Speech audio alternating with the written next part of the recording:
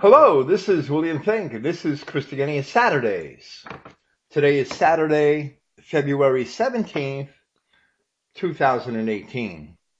Praise Yahweh, the God of Israel, true Israel, and the eternal enemy of the Jews. And thank you for listening. Tonight we are going to present part 4 of our series on the Phony No Satan Dogma with Clifton Emahiser. In the last presentation of the subject, Clifton and I had reached the end of part 4 of his original series of essays. There are originally 6 parts. Tonight we shall present part 5. There we discussed Revelation chapter 12 and how the fall of the angels described in that chapter must have happened in John's past as he wrote. And we also cited the Enoch literature from the Dead Sea Scrolls in relation to those same fallen angels. Likewise, the Apostle Jude described them as the angels that sinned, and the angels which kept not their first estate, but left, past tense, their own habitation. So how anyone can think that John was writing in the future describing the fall of angels in Revelation chapter 12 is a mystery, especially since if the fall of angels is in the future, they would also have to assume that there would be another Messiah in the future, another Messiah besides Yahshua Christ, who was indeed born of the woman and caught up into heaven. Then we spent quite a bit of time discussing the grammatical construct called the substantive and how it is formed from articles and adjectives. Substantives may also be formed from verbs, and especially from either participles or infinitives, which are different forms of verbs, as well as from adjectives. But we concentrated on those substantives which are formed from adjectives as some of the most important and prevalent substantives in the Greek New Testament are indeed formed from adjectives. These are ho Christos, ho Kyrios, and ho Satanas, or in English, the Christ, the Lord, and the Satan. All of them being titles which are used as names in order to refer to or describe a specific being, entity, or individual. We concluded that if Satan is not a reference to a real and specific individual, then Christ and Lord cannot be references to real and specific individuals. The Satan deniers cannot have it both ways. As Clifton pointed out in his original essays, grammatically speaking, the existence of one cannot be denied without denying the existence of the others. As we said before, these are just a few of the paradoxes of scriptural interpretation that are created if the premise is accepted that the flesh is the devil, or that the devil is merely the flesh. The Satan deniers create these paradoxes without even noticing their own errors, simply to justify their denials. Finally, we presented Clifton's expose on the Satan-denying sect of the Christadelphians, where they had argued that the Satan of Luke chapter 4, or Matthew chapter 4, which had challenged Christ over 40 days in the wilderness, was merely a man. We had no argument there, as we also believe that a particular Satan may indeed have been a man. As we have often said, there are so-called people here on earth, and a great number of them, who are not really men, but devils. And any one of them at any given time is indeed a Satan. They are not devils because they sin. All men sin, but all men are not devils. Rather, they are devils because of their genetic origin, which is from the devil, and no amount of good doing can change that for them. Tonight, once again, we have Clifton Emahiser here with us. Hello, Clifton. Hello. How are you doing? Doing pretty good. Do you have anything to say about the series so far? Well, it's been interesting. It's been interesting. You wrote it. I've added a little here and there, but you wrote it. This evening we shall continue with our rather redacted version of Clifton's essays, picking up with Clifton's essays on the Phony No Satan Dogma, where we left off at the beginning of part 5, and perhaps Clifton would like to introduce it for us. At this point, I would like to repeat a paragraph I wrote in part 2 of this series. This individual scoffs at there being a war in heaven at Revelation 12:7, but he is overlooking Daniel 10:13, where the prince of Persia withstood Gabriel 21 days. Michael coming to assist Gabriel sounds like war to me. Surely this was an angelic war between angelic beings. For those who are familiar with the story of Daniel, know that Yahweh sent Gabriel to Daniel so that the angel could explain to Daniel the vision he was given, Daniel 8:16. And I heard a man's voice between the banks of Uri, which called and said, Gabriel, make this man to understand the vision. But here I would like to go further in detail on this story. The next step in this episode was that Gabriel had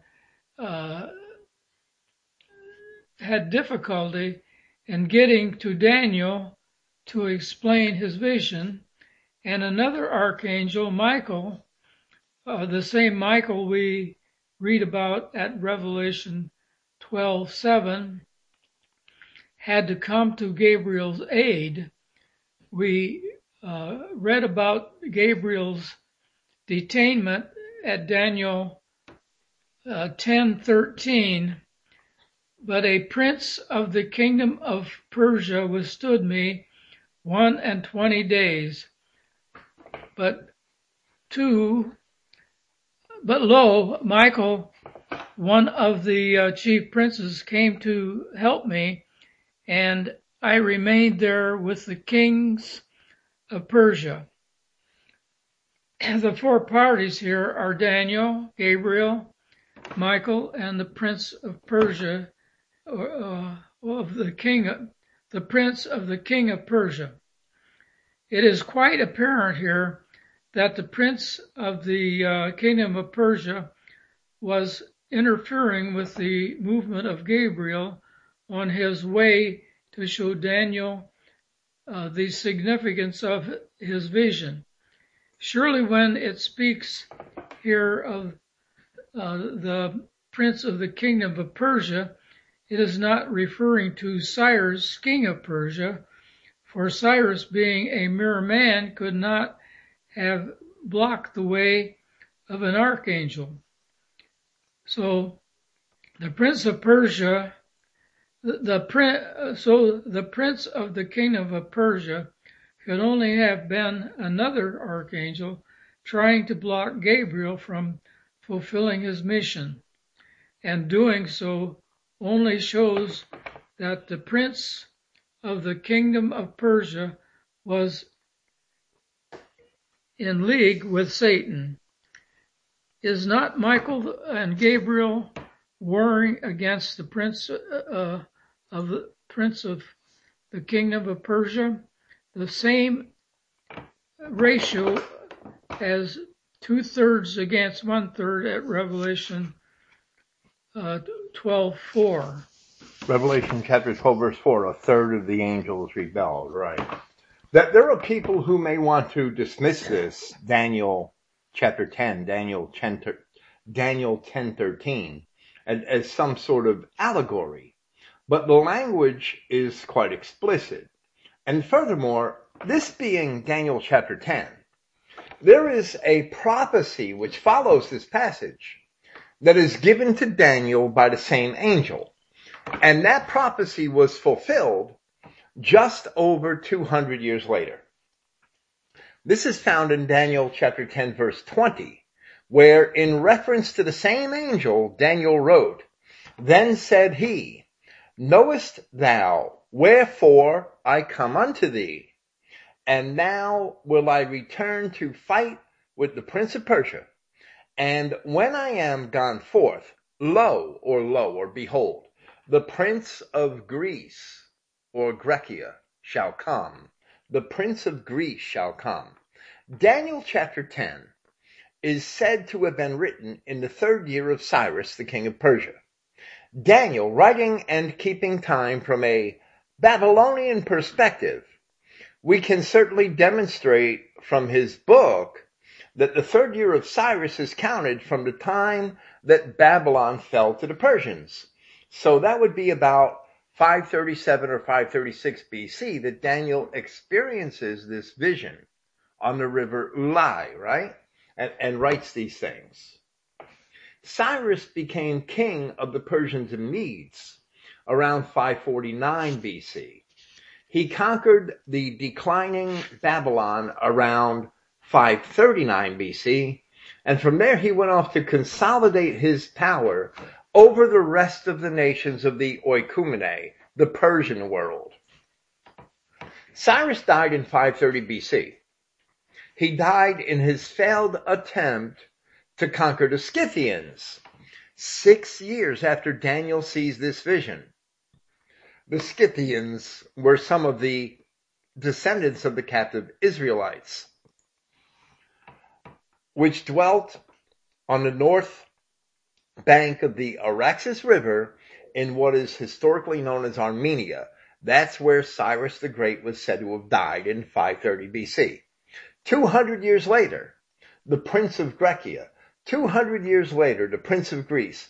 200 years later, Alexander the Great marched through and conquered the old Persian Empire, fulfilling this prophecy of the angel that, lo, when I am gone forth, the Prince of Greece shall come. The Greek is Javan.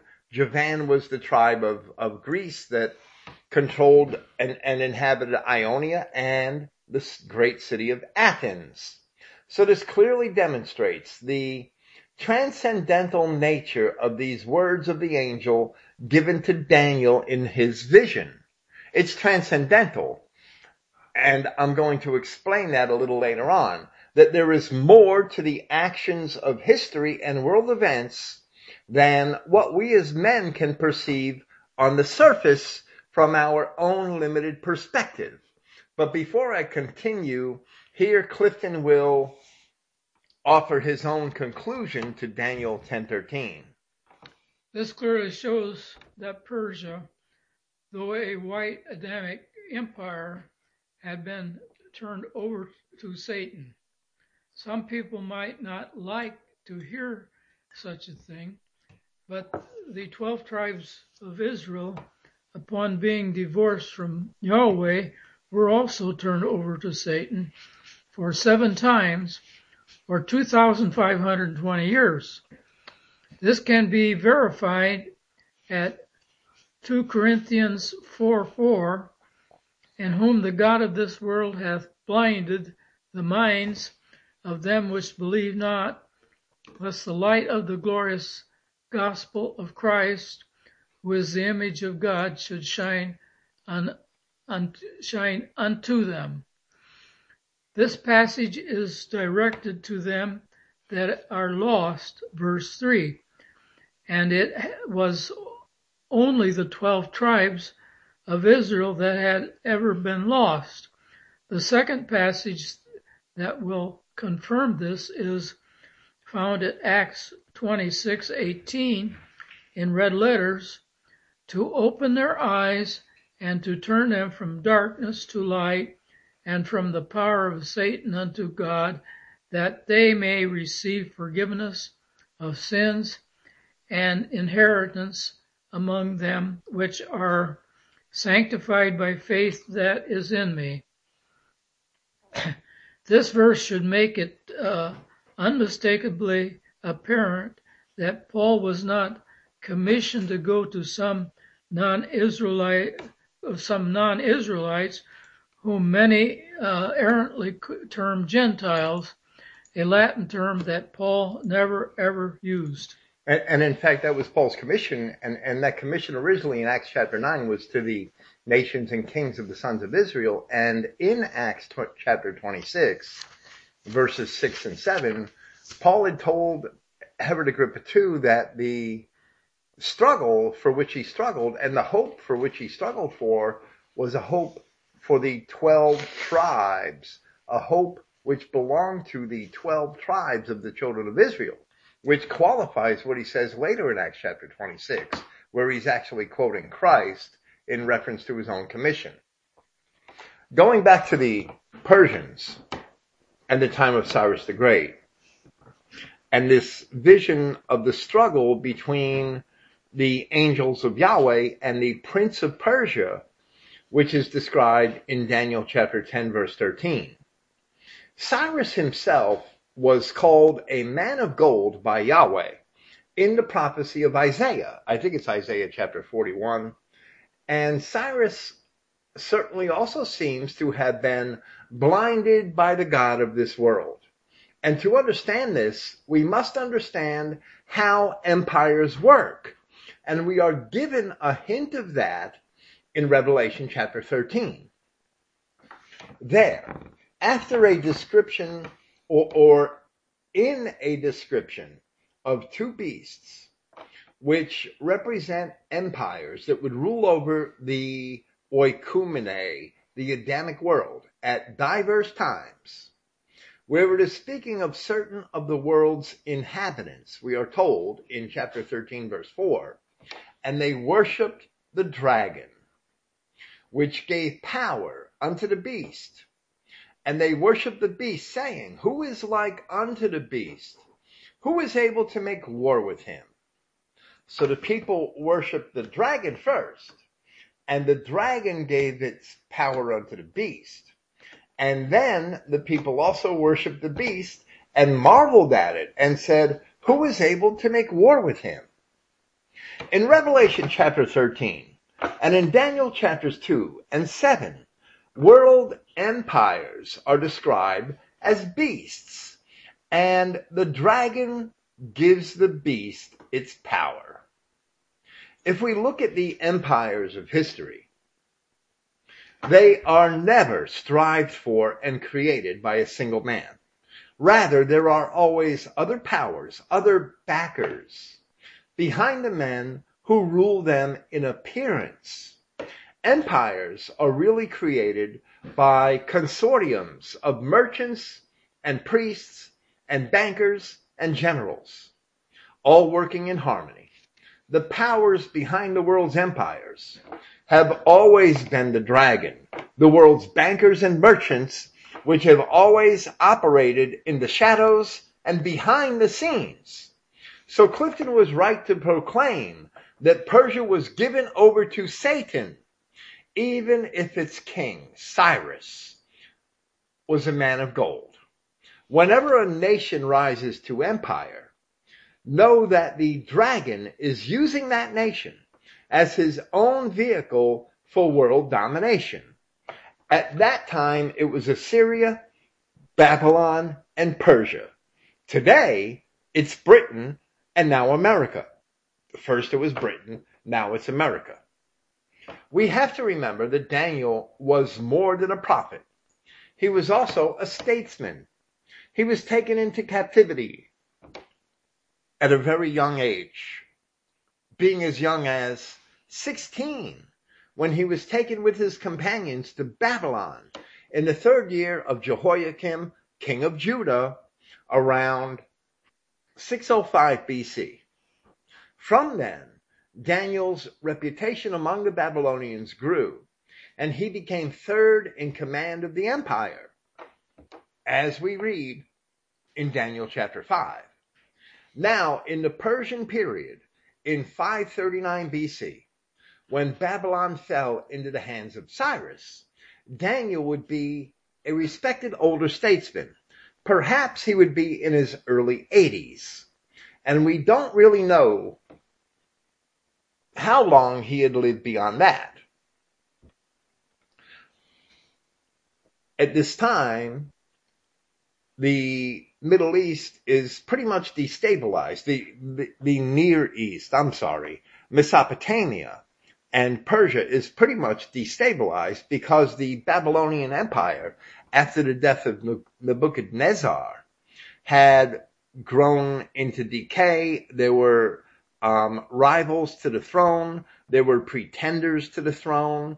And it's apparent that the center of power, meaning the people that the bankers and merchants were willing to prop up, to support in conquest and to control the nations, the center of power had shifted to Persia and Cyrus. And at that point, basically, Cyrus and Persia were given over to Satan because they would become another stage in that series of beast empires that Daniel foresaw in Daniel chapter 2, in Daniel chapter 7,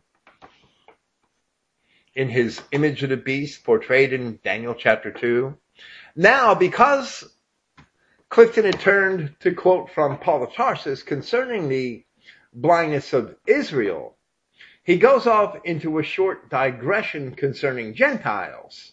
And he wrote that today the meaning of the Latin term gentilis, or Gentile, has been totally corrupted. The original Latin never had the definition of non-Jew.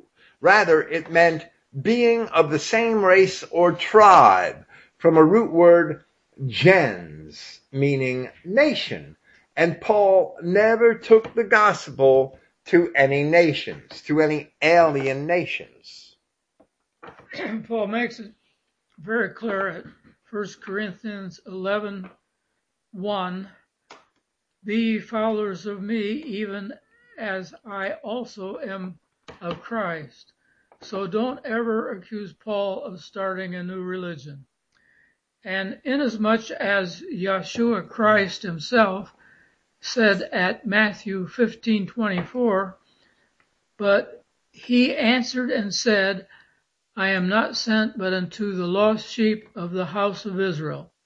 So neither did Paul go to anyone other than the lost sheep of the house of Israel, or he could have never have made such a statement as he did at 1 Corinthians 11:1.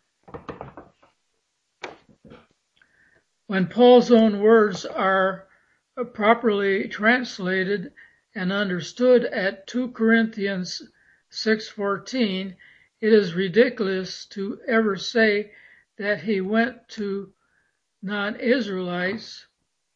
The KJV translates it, be ye not unequally yoked together with unbelievers, for what fellowship hath righteousness with unrighteousness?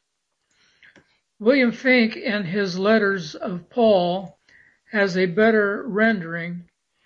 Do not become yoked together with untrusty aliens, for what participation has justice and lawlessness. So here Paul is warning us to have nothing to do with aliens and those of unlike race. Therefore, since Paul has cautioned us to totally avoid aliens, it is absurd to claim that Paul himself went to non-Israelites. We must next determine why white Adamic peoples can be and are turned over to Satan, and the non-Adamic are already of satanic origin and categorically different. The first passage that addresses this is found at 1 Corinthians 5, verses 4 and 5. In the name of our Prince Yeshua Christ, when ye are gathered together, and my spirit, with the power of our Prince Yeshua Christ, to deliver such a one deliver one unto Satan for the destruction of the flesh, that the spirit may be saved in the day of the Prince Yeshua. Well, that is the first passage which we see that in the New Testament explicitly. I think it's in the New Testament earlier than that, but it's not explicit, where Christ tells the apostles that they have the power to bind and to loose. And to loose is to release a disobedient person, I believe, into the general world so that he would be destroyed by Satan. They have the power to bind and to loose. And I think that's what it means. That's why I interpret it. But you are right. This is the first place where it becomes absolutely explicit and absolutely clear that we can turn over our disobedient brethren to Satan by putting them out of our community. But it is also true, as Clifton said of Persia at the time that it became an empire, it is also true that entire nations can be turned over to Satan, as well as individuals. And one example of entire nations being turned over to Satan is found in Isaiah chapter 43, verse 3. There the word of Yahweh speaks to the children of Israel, and he says, "For I am Yahweh thy God, the Holy One of Israel, the Savior. I gave Egypt for thy ransom, Ethiopia and Seba for thee." And here we have Yahweh saying that he gave up 3 other nations, great nations, for the sake of the children of Israel. Now, we see with the Assyrian invasions that the Israelites are turning to Egypt for help. Yahweh gave up Egypt and Ethiopia and Sheba. Who did he give them up to? And why did he give them up? I believe he gave them up so that the children of Israel would be taken off into captivity. He wanted them taken off into captivity. He didn't want the Egyptians to be able to defend them, to be able to help them withstand the Assyrians. So that's why he gave them up. But who did he give them up to? Ethiopia, Egypt, or Cush. Cush, Ethiopia is also Cush. It's Cush in Hebrew. Egypt, Ethiopia, and Sheba, or Seba, were all great white nations at one time. And here Yahweh says that he gave them over in Isaiah 43:3. Around that same time, these nations had been overrun with Nubians. They were overrun with Negroes. So we can certainly see who Yahweh is talking about when he says he gave them over. By the time that Christianity was established in Northern Europe, and all of the lost children of Israel were reconciled to Yahweh in Christ, the rest of the old world had also been overrun with the Arabs and the Turks and other non-white races. So virtually all of the Adamic peoples except the remnant of Israel were given over to Satan. They were mixed with the other races in whole or in part by the time that all of Europe had accepted Christianity. All of the rest of the old Adamic world was given over to Satan. And we can see, if Yahweh says that he gave a nation over, who's he giving it over to? His friends or his enemies? And if that nation that Yahweh says he gave over is overrun by niggers, how is that not being overrun by Satan? And we see that happening in America today. Yeah, we see it all over again. However, you elaborate on your explanation that individuals can also be turned over to Satan. If you have some man in a family, or woman as far as that goes, next of kin or by marriage, and after taking marriage vows, still wanting to run after the opposite sex, and he can't keep a padlock on his private parts. Even some single man who would humble his mother, or even his mother-in-law, Paul instructs Christians are to turn such a one over to Satan in the name of Yeshua, so that that person will either straighten up or find himself physically impaired or not live very long. Paul himself made such a request at Galatians 5 verses 11 and 12. And I, brethren, if I yet preach circumcision, why do I yet suffer persecution? Then is the offense of the cross ceased. I would they were even cut off, which trouble you. To be cut off here means literally for Yahweh to turn them over to Satan and if necessary, kill them.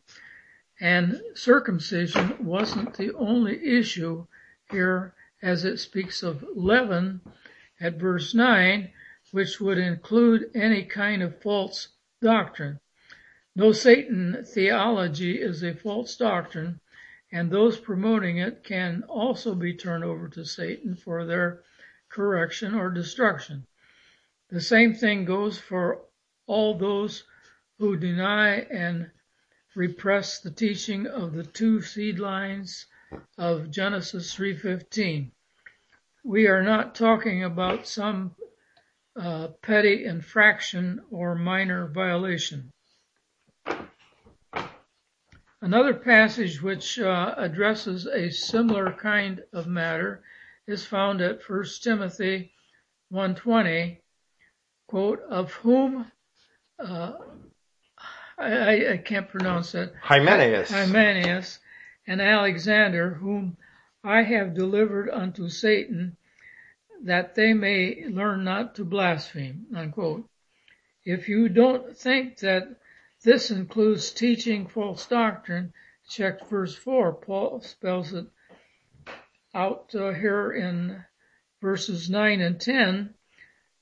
Disobedient murders of fathers or mothers, manslayers, whoremongers, homosexuals, kidnappers, liars, perjurers, or any other thing that is contrary to sound doctrine.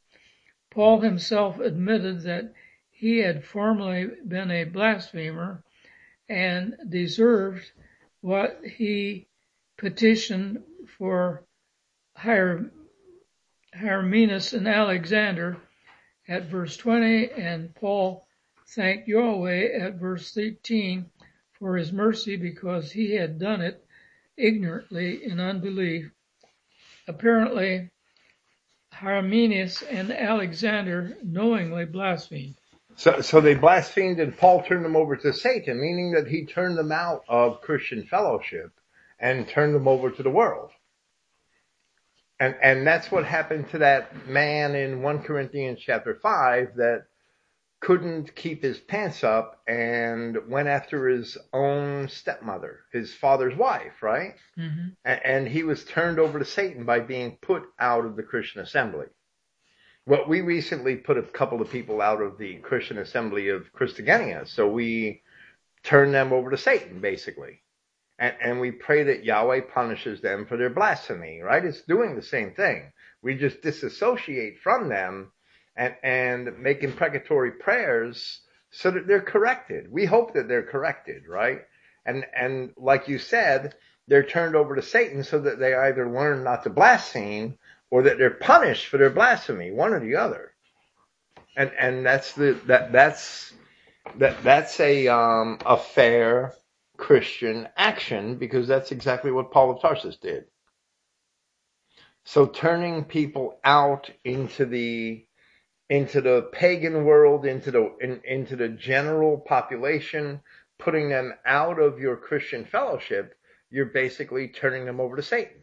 And that's a pretty serious situation to do to a person. Well, right, especially in ancient Rome. Especially in ancient Rome, where Christians were so few in number and so scattered. And we have that situation again today, do we not? I mean, we're nothing like the Judeo-Christians. The Judeo-Christians are basically the pagans of ancient Rome. Concerning individuals being turned over to Satan, you then say that Scripture does not leave us totally in the dark to question what could happen to a person if the Almighty permits Satan to touch our lives. For all we need to do is go to the book of Job. Now, at this point, you discuss a certain Satan denier and his failure to mention Job in any of his papers on the subject. And you ask, how could anyone do a paper on Satan, pro or con, without addressing the experience of Job? I suggest, meaning you, Clifton, I suggest that this was a deliberate oversight, for had he addressed Job, it would have destroyed his little play pretty hobby horse theory, meaning that there's no Satan, or that Satan is the flesh. Whatever happened to the word, the whole word of Yahweh or Yahshua? And in Job, right? In Job, Yahweh sees Satan and asks him where he was, and Satan said he was walking up and down in the earth, right? So how could that be Job's flesh? That's just ridiculous. That's just a ridiculous assumption. How could anybody make that claim? How could anyone do a paper on Satan, pro or con, without addressing Job's experience? In the first chapter of Job, we are told that Job lived in the land of Uz, a perfect, upright, God-fearing, evil-despising man, having 7 sons and 3 daughters, plus sheep, camels, oxen, and asses, almost without number, being the richest man of the East. Job's greatest concern was for his 10 children, interceding to Yahweh almost constantly for them. But his children seem to have been quite self-centered, making great feast days by celebrating each of their respective birthdays. Maybe they drove to Destin. By eating and drinking whatever eating and drinking implies. Evidently, Job's servants did all the work, and his children spent all their time playing. And that is how the book of Job reflects the life of Job and his children. Then at verse 6, we are told that there was a day for all of the, now you call them first estate angelic beings, and I don't necessarily agree with that, but we're just going to proceed with this, and I'll explain myself later. There was a day for all of the first estate angelic beings to come before Yahweh to present themselves, and Satan crashed the party. Then Yahweh inquired of Satan what he had been doing. Satan braggingly answered that he had been surveying all of his earthly kingdom. That's when Satan said that he was walking up and down in the earth, right? In Job chapter 1. Whereupon Yahweh asked Satan, if he had ever appraised the virtue of his servant Job, that in all of Satan's earthly domain there was no other that could measure up to his uprightness in fearing Yahweh and despising evil. Replying, Satan asked, does not Job have much to gain by fearing you? Have not you planted a hedge about him and his house on every side? Have you not increased his land and substance?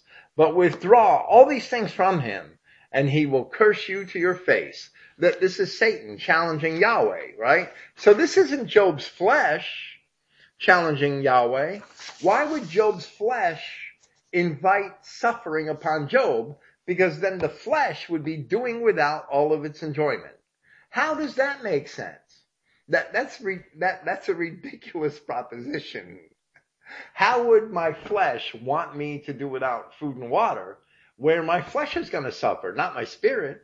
My flesh is going to suffer for being without food and water first, because the flesh is going to die. How would my flesh want to see me punished? How could Satan be my flesh? It would be begging for itself to be punished. How does that make sense? If Satan is the flesh, it makes no sense at all. Satan can't be the flesh. Satan must be a separate personal entity outside of Job. Satan is a person that is not Job. These no Satan people are incredibly absurd in their scriptural interpretations. You may want to read your conclusion to this predicament. Here it is revealed that Yahweh plants a hedge of defense around his people to protect them from Satan's machinations, plots, or schemes in this world, which is Satan's domain. But woe to any individual or group if this hedge of protection is removed. While on the subject of hedges, it should be mentioned that Yahweh placed a hedge to prevent the Israel tribes, after going into captivity, from ever successfully returning to what the Romans later designated as Palestine. A few Scythians attempted to return to Palestine, and one town was referred to as Scythiopolis for many centuries after, but it was a very short-lived and unsuccessful venture. Under the influence of the Roman Church, many Israelites who we know as Crusaders returned to Palestine at a directive of the Pope, which also turned out to be a tragic disaster. This Crusader business tells us two things. One, that it is dangerous to attempt to enter where Yahweh has decreed that one should not go, and two, that the Roman Pope has not, that the Romish Pope was not inspired of Yahweh to send the Israelites back to Palestine to fight for his political gain. Therefore, the Romish Pope is not the vicar of Christ as he claims, for nor does he represent anything Christian. What further proof do we need to understand that the present-day Bad-Fig Jews returning to Palestine are not true Israelites? Why should Yahweh's hedge why is Yahweh's hedge not preventing that so-called return? So the Jews were Israel, they shouldn't be able to go back to Palestine. So they're really dumb. They're not Israel. The fact that they're able to go back to Palestine shows that they're not Israel, because Yahweh put a hedge that Israel couldn't return. Mm-hmm. Which is why we've never been successful going back to Israel. The British were basically run out of there with Jewish terrorism. The French were run out of Lebanon with Jewish terrorism. Let's say that you mentioned this Yahweh being able to plant a hedge around his people to protect them from Satan's machinations. The Garden of Eden is an allegory for such a hedge. As long as Adam and Eve didn't sin, Satan couldn't harm them. But once they sinned, they were expelled from the garden. In other words, Yahweh's hedge was lifted, so that they would have to toil and struggle to support themselves and to make it in the world. That's how I see the Garden of Eden, in that same way. It was, as long as they didn't sin, it was a protection. It was a safe harbor for them. It was allegorical of that. So the Garden of Eden is very much like the hedge that Yahweh put around Job. You continue to describe Job, and you say in your paper that at Job chapter 1 verse 12, Yahweh declares to Satan, and Yahweh said unto Satan, behold, all that he has is in thy power. Only upon himself put not forth thine hand. So Satan went forth from the presence of Yahweh. Here Yahweh removes his hedge of protection surrounding Job, and Satan is allowed to commence his dirty work. We will next begin to fathom that What can happen once Yahweh has removed his protective hedge from us? Hedges are a two-way street. They prevent us from entering areas where we should not go and protect us from the wiles of Satan himself and his genetic satanic children. We will now illustrate how Satan can use people and the powers of nature to bring about the destruction of anyone who is turned over to him. At Job chapter 1 verses 13 through 15 we read, "And there was a day when his sons and his daughters were eating and drinking wine in their eldest brother's house. And there came a messenger unto Job and said, The oxen were plowing and the asses feeding beside them, and the Sabaeans fell upon them and took them away. Yea, they have slain the servants with the edge of the sword, and I only am escaped to tell thee." The Sabaeans appear to have been marauding raiders based in southwest Arabia, near to the present-day Yemen. They were centrally located in respect to merchandising for trade with Africa and India, trading in gold, incense, gemstones, and slaves.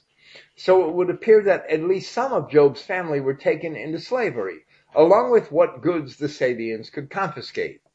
It should be evident that the Sabaeans were Satan's agents to do his bidding, as also was Job's wife, who told Job to curse God and die, as Satan said he would. This same type of thing can happen today for anyone turned over to Satan. I wonder what ever happened to the two men that Paul turned over to Satan, Hymenaeus and Alexander.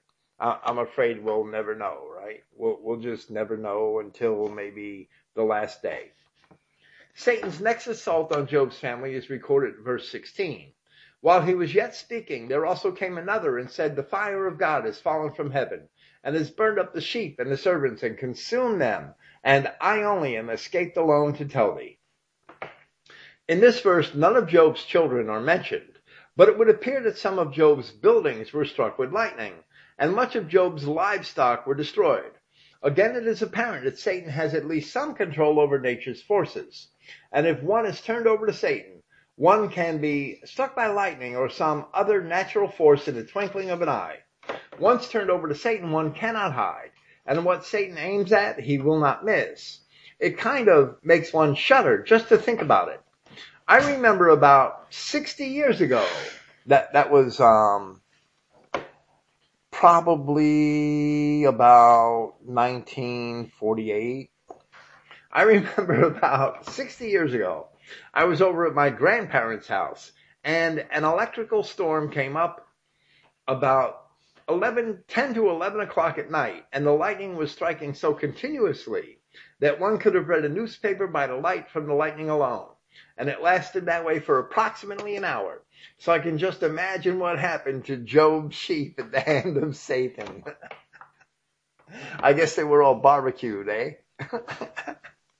The third assault on Job's possessions is recorded at verse 17.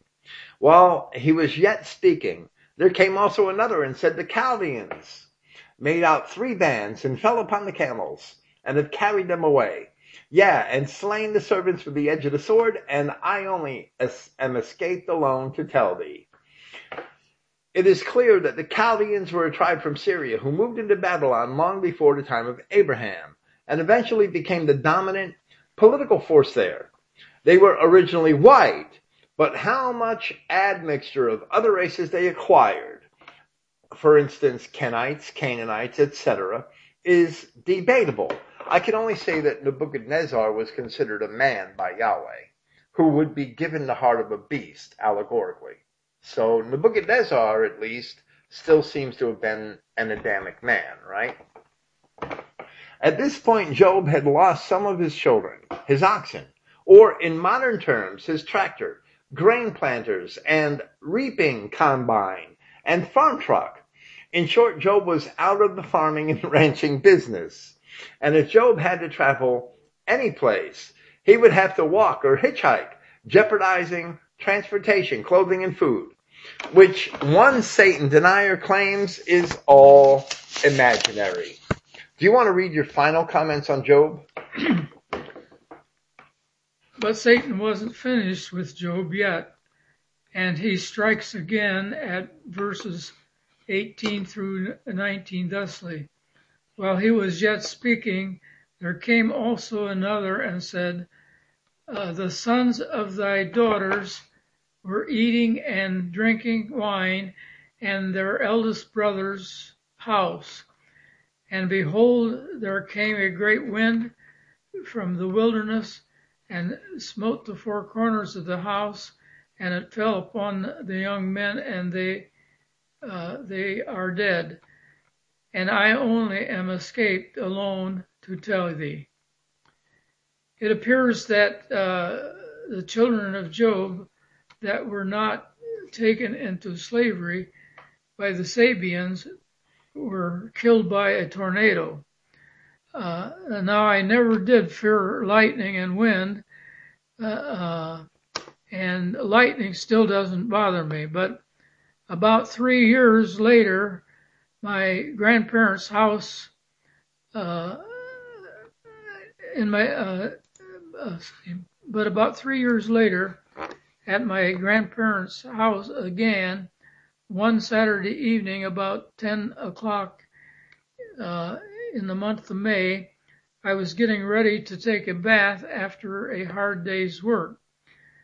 It was on a very warm, balmy evening with not a leaf stirring on the trees. And just as I stepped into the bathtub, all of a sudden something hit the house which I would compare to a semi-truck. Then it sounded like about 500 women screaming at the top of their voices, seeming to be about 500 to 1,000 feet above the house.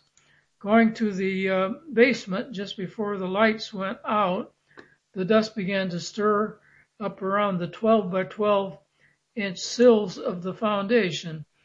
The wind lasted only a couple of minutes, and again it turned very still and quiet, and the stars came out. There were only about 3 or 4 buildings damaged in the path of about 4 miles, and my grandparents' house had minor damage, so it was only a small tornado, but I would hate to be in a full-blown F4 or F5. But the point I'm trying to get across is that in Job's case, a tornado was a device used and controlled by Satan. So this tornado hit your grandparents' house and there was only minor damage, and it made that loud of an impact. Yeah, I've never experienced a tornado. I mean, there are tornadoes that have missed me by a few miles. I headed for the basement, and I could see the sills of the house, and there's dust stirring around the sills. So were you thinking about Job in the basement? I was shaking that house so hard. Probably not, eh? I could imagine, but I can't imagine because I've never really experienced it. Maybe that house is going to go any minute. The powers of nature are incredible. I guess. You proceed with another example of such a storm, citing Mark chapter 4, verses 37 through 39, which records Christ and his disciples crossing the Sea of Galilee when a storm arose. And you say that awakening, Yahshua commanded, "Peace, be still," and that was actually in the Greek perfect tense, peace be muzzled. The sea being calm enough for sleep. Was the storm a water spout or a tornado because it was so sudden? Because they were sleeping on the sea and then all of a sudden a storm arose from what seemed like out of nowhere, right? From Job chapter 1 we read, and I'm going to start with verse 6. Now there was a day when the sons of God came to present themselves before Yahweh, and Satan came also among them. And Yahweh said unto Satan, Whence comest thou? Then Satan answered Yahweh and said, From going to and fro in the earth, and from walking up and down in it. Now, it could be argued that, and I understand that all of the old-time identity people in Swift and Copperay thought that Job was the oldest book in the Bible, and that It may have even been from the first earth age, right? And I understand that. And I read that stuff too, but I gave the book of Job a lot of consideration over the years. It could be argued that Job was an Israelite of the Judges period, and that his friends are descendants of the Edomites and Ishmaelites who dwelt in the south of Judah, or just over the border in Edom. Now, if, because I can't really prove that, if that is the case, then this Satan may very well have been an intruder among the Israelites who went to the tabernacle in the wilderness whenever the children of Israel gathered there at the prescribed times throughout the year. There were three times when all of the children of Israel were commanded to gather before Yahweh at the tabernacle in the wilderness, at the three feasts, right? So some Jew could have slipped in there, and in the book of Job, it's described that Yahweh said to this Jew, to this Canaanite, this kike, "What the hell are you doing here?" And the kike said, "Oh, I was just walking up and down in the earth." Well, it seems like we run into Eli James every once in a while. Yeah, right, or one of his cousins, right? Now, the names of Job's three friends and their connection to the Edomites and Israelites, or Ishmaelites, along with another individual. There's another individual, and this is what wins me over to the point that Job was written during the Judges period, okay? This is what does it for me, right? There's another individual who we read about in Job chapter 32. And that informs me that Job was probably an Israelite of the Judges period. And further evidence is found, and I'll discuss that other individual in a moment, but further evidence is found because of the presence of the Tetragrammaton throughout the book of Job. The word Yahweh is used throughout the book of Job. And if the word Yahweh wasn't revealed until Moses in Exodus chapter 3, then how could the book of Job contain the word Yahweh over and over again, unless Job is from the Israelite Judges period? You see what I mean? Yeah, I never... Now, Swift and Comparet claim that Job was much older than that. I understand. And a lot of old-time CI people understood that Job was much older than that. But that's my point of contention. And my second point of contention is in Job chapter 32, where we read, "Then was kindled the wrath of Elihu, the son of Barachel, the Buzite of the kindred of Ram. Against Job was his wrath kindled because he justified himself rather than God." The most notable Ram in Scripture of the kindred of Ram was the father of Amminadab. Amminadab was an ancestor of David early in the land of Judah. Amminadab is Ram, and Amminadab is the line that Boaz came from. And David came from Boaz with Ruth, right? In the land of Judah. So I believe that Job was of that Ram from that period. That's my opinion.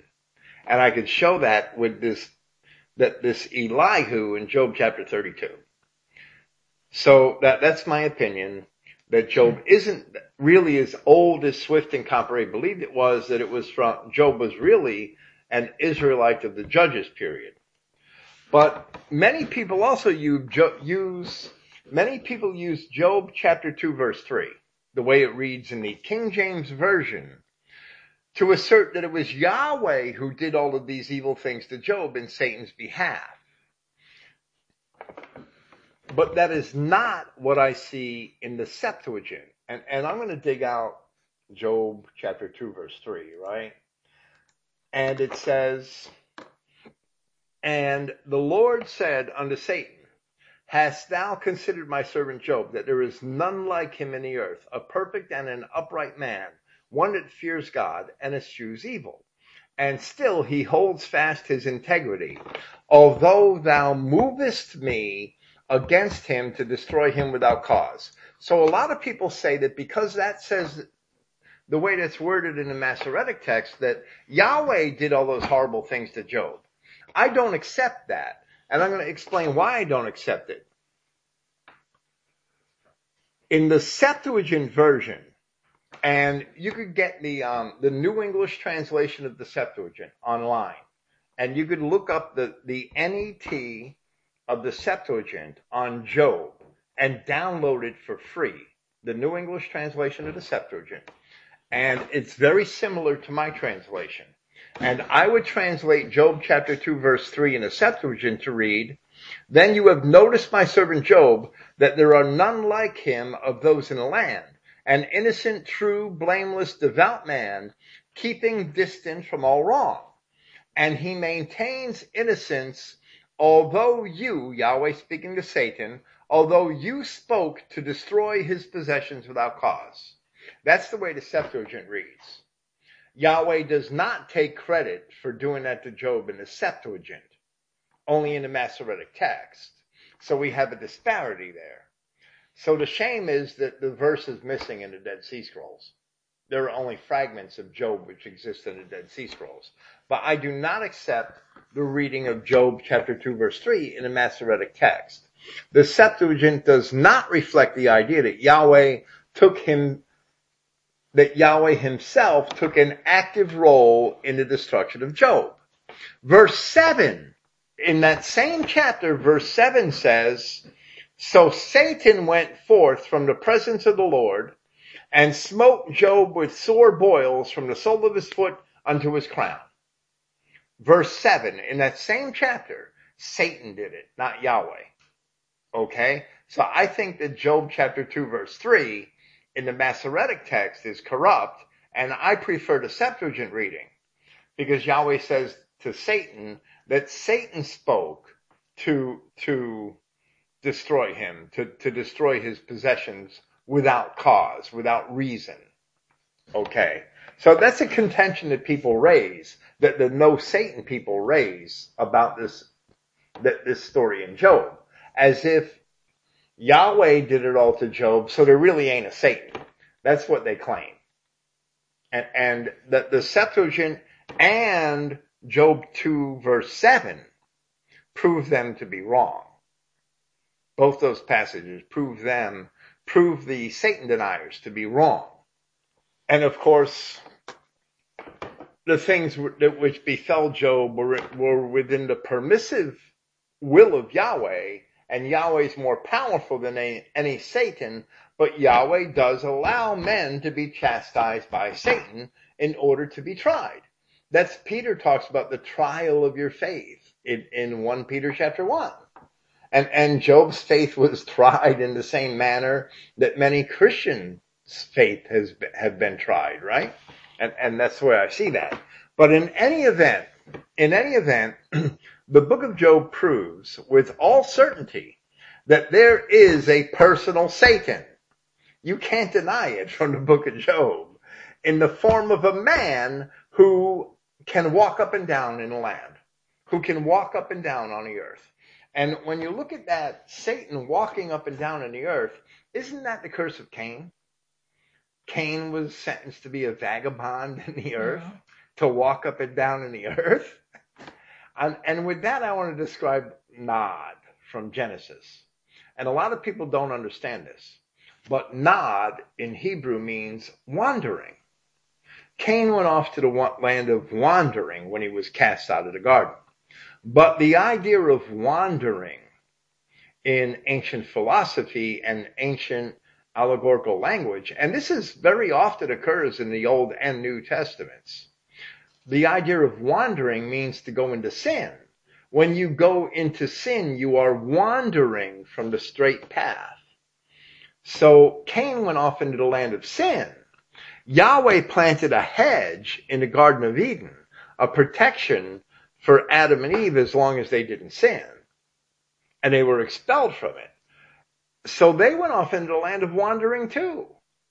Because everything outside of that Garden of Eden was under the control of Satan and the fallen angels who had gone off into sin. That's the way I look at that land of Nod in Genesis chapter 4. That the land of Nod is everything outside of the purview of Yahweh, which is sin.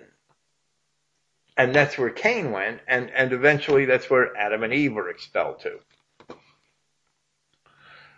You may want to read your response to what happened to Job. Today, Satan doesn't necessarily need a lightning or windstorm to take away one's property. For all he needs to do is to have one of his satanic Jew children call in one's mortgage, especially if there's only a couple of installments remaining to be paid. And what do we use today but satanic Jew money to pay off these payments? In which case, all Satan need do is to decrease the money supply to accomplish the same objective. Today, the satanic Jew children of Satan have a mortgage on the entire world, which the No Satan crowd blame on one's own flesh.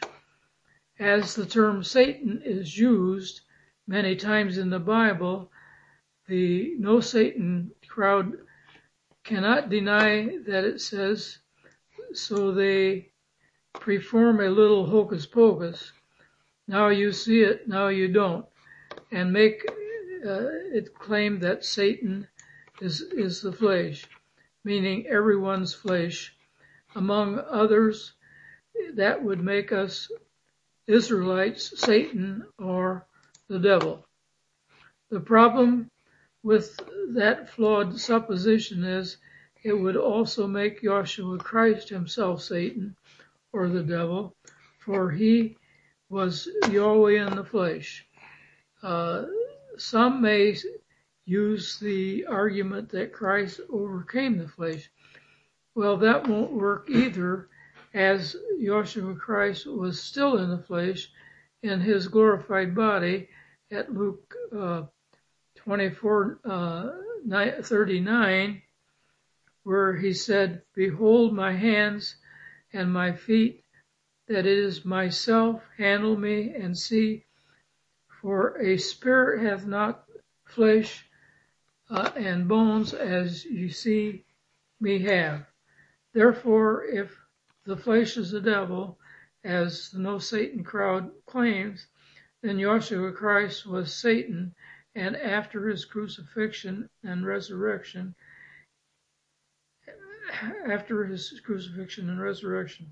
if that were true, which surely isn't, by that same perverted criteria, when we are resurrected in the flesh and Christ returns and is crowned king over his kingdom, he as well as we will be satanic devils.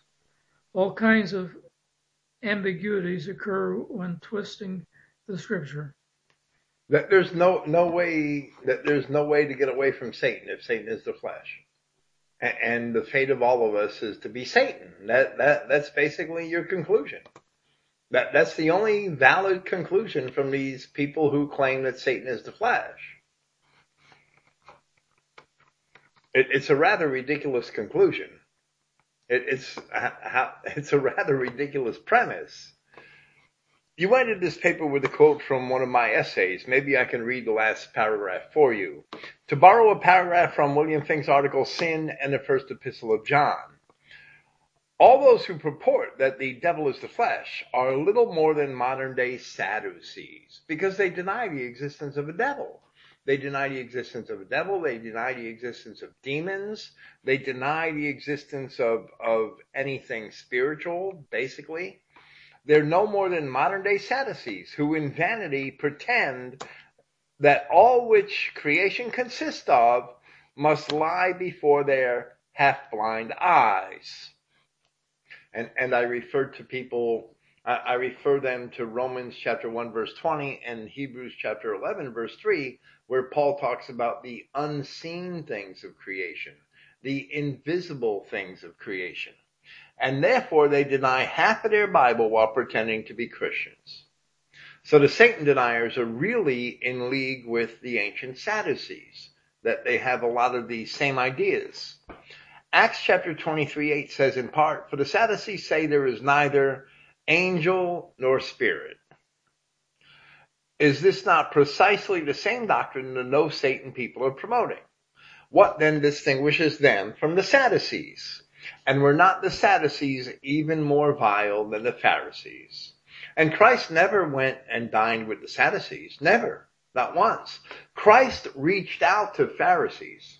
He went and dined with them. He joined with them in their homes. He preached to them. But he never reached out to Sadducees. The Sadducees accosted him a couple of times.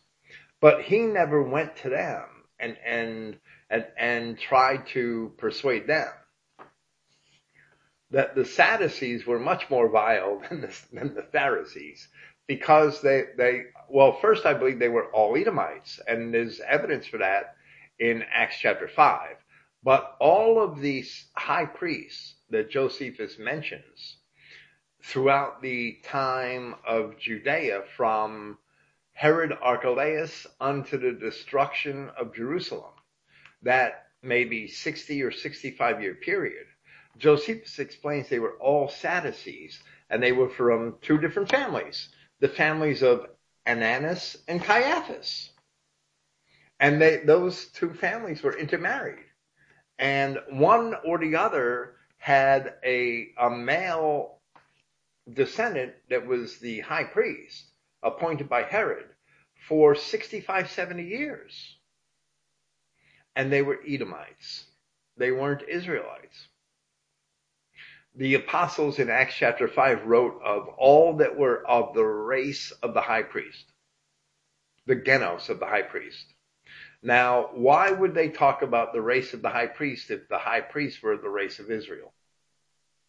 Why would they distinguish that? So there's evidence in Scripture that those Sadducees were Edomites, and they were denying everything spiritual. Do you have any conclusions? We have one more paper left in this series that we'll present in the near future. Well, not particularly. Have you got a? No, I just gave all my conclusions. Yeah. Do you have anything to say about anything else? Well, it's an interesting subject, and one that should have been talked about more.